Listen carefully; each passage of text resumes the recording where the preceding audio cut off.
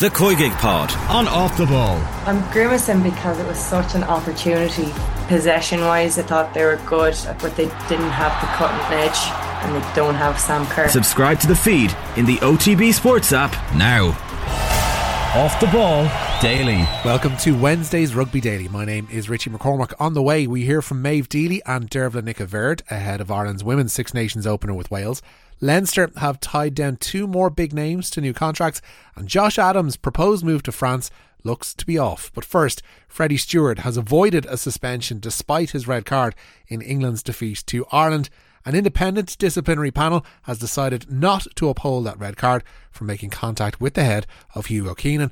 Following consultation with the TMO on Saturday, referee Jaco Piper decided to red card Steward just before half-time at the Aviva. It's led to reams and reams of discussion regarding the rights and wrongs of that decision, but Steward himself appeared via video link before that disciplinary panel yesterday. It was chaired by New Zealand lawyer Nigel Hampton and also contained ex-Scotland coach Frank Haddon and former Wallabies and Munster lock John Langford.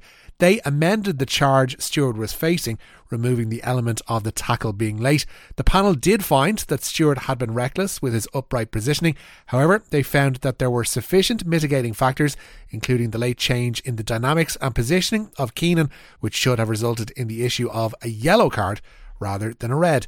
Therefore, Steward is free to resume playing for Leicester whenever he's next selected by the Tigers. Now to Ireland's opening game of the Women's Six Nations, which comes on Saturday against Wales at the Arms Park. If you're listening to this podcast yesterday, you'll have heard assistant coach Niamh Briggs being quite certain that they won't be parachuting their absent 7's players back into the fold for later rounds.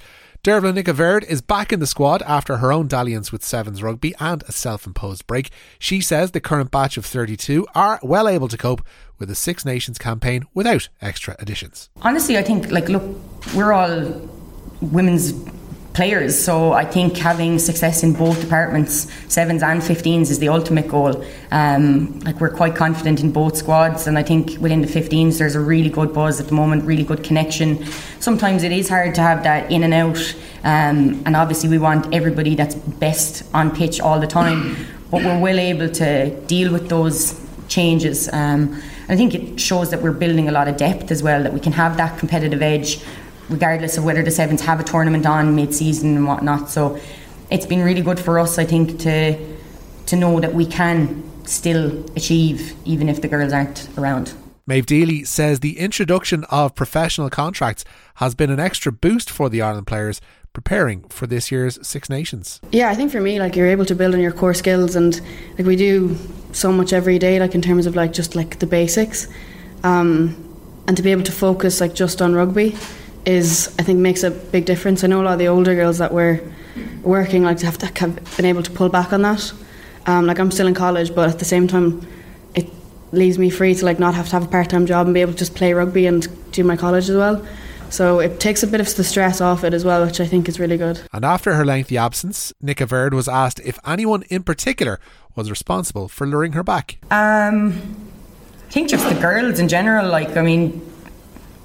People in rugby are my family really, and my best friends are all playing. It's been an unbelievable opportunity to take to the field with people that were maybe just coming on the scene when I was in and out of it. Yeah.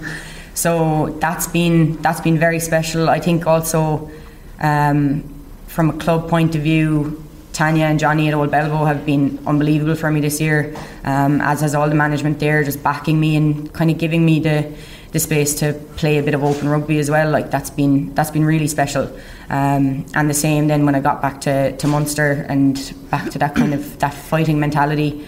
Briggsy and the coaching staff down there were unbelievable as well, so it's all just driven on and kept building. I think just led to the excitement and the feel of wanting to push on again. Yeah. Leinster have confirmed that Jack Conan and Jamie Osborne have signed contract extensions with the province. Conan has just played a vital part in Ireland's Grand Slam success, starting in the win away to Italy and scoring the third try in the victory over Scotland. Osborne had been part of the larger Ireland squad named by Andy Farrell before the tournament, but the centre is out for a number of weeks with a knee ligament injury. Osborne has made a rapid rise at Leinster, starting in 10 of his 12 appearances this season, which brought him to international recognition. Josh Adams won't be joining Lyon after all, it seems.